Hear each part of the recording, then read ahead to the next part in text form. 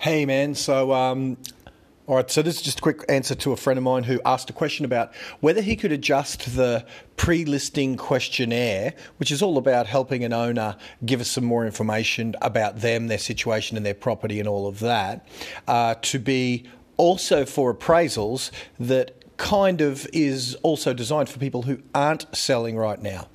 And I think that question might already be on there, is when are you thinking of selling? And I think there's still an option on there, so just interested in what the market is doing. So it certainly could be repurposed for that.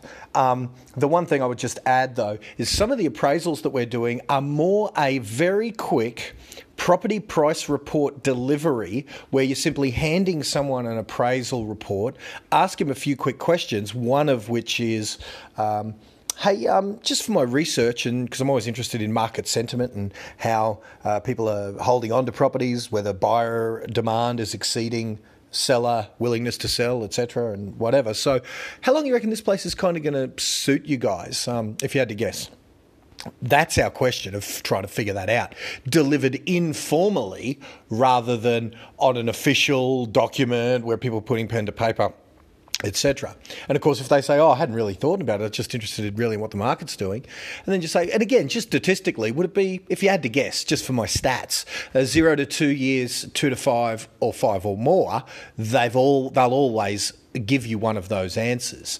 So that's our way of doing that informally. But Damo, if you want to somehow get that document, my one question is, if you're trying to use it where you know that this person isn't going to the market, I wonder if you've already got your question answered for you.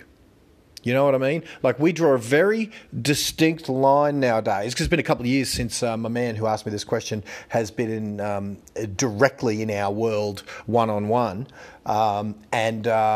So I'm not sure. It was around that time, though, that we instigated this system. Well, in that time, we've perfected it. And we draw a very distinct line between when it's just a market report delivery, where we have X questions asked in that instance, and when it's a sit-down with a pre-listing kit and things. And if it's a sit-down with a pre-listing kit and things, then sure, adjust the form accordingly. And I think it might already be with language that lets them off the hook if they're not thinking of selling, but still does the job if they are thinking of selling.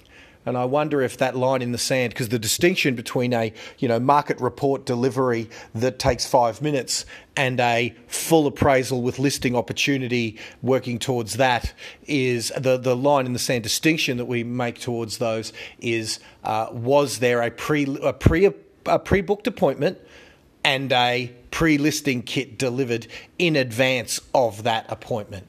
And with that distinction in mind, what I reckon best practice might be is do it informally for practice number 1 with the verbal questioning, and do it formally with the help me, help you form in instance number 2. Whenever there's a pre-booked appointment with a sort of a sit-down meeting, then that's number 2. Even if they've said, that it's going to be a full meeting, but we're not ready to sell yet, I would still deliver a form either very similar or exactly the form that we originally designed. But that's a long way to answer, Bud, that whatever you want to do, my team will adjust accordingly if you want it done. So have a yarn to the crew and get that done. All right, so there's an answer for one of my friends, and that might help some other people with the same question. All righty. Talk soon, guys. Bye for now.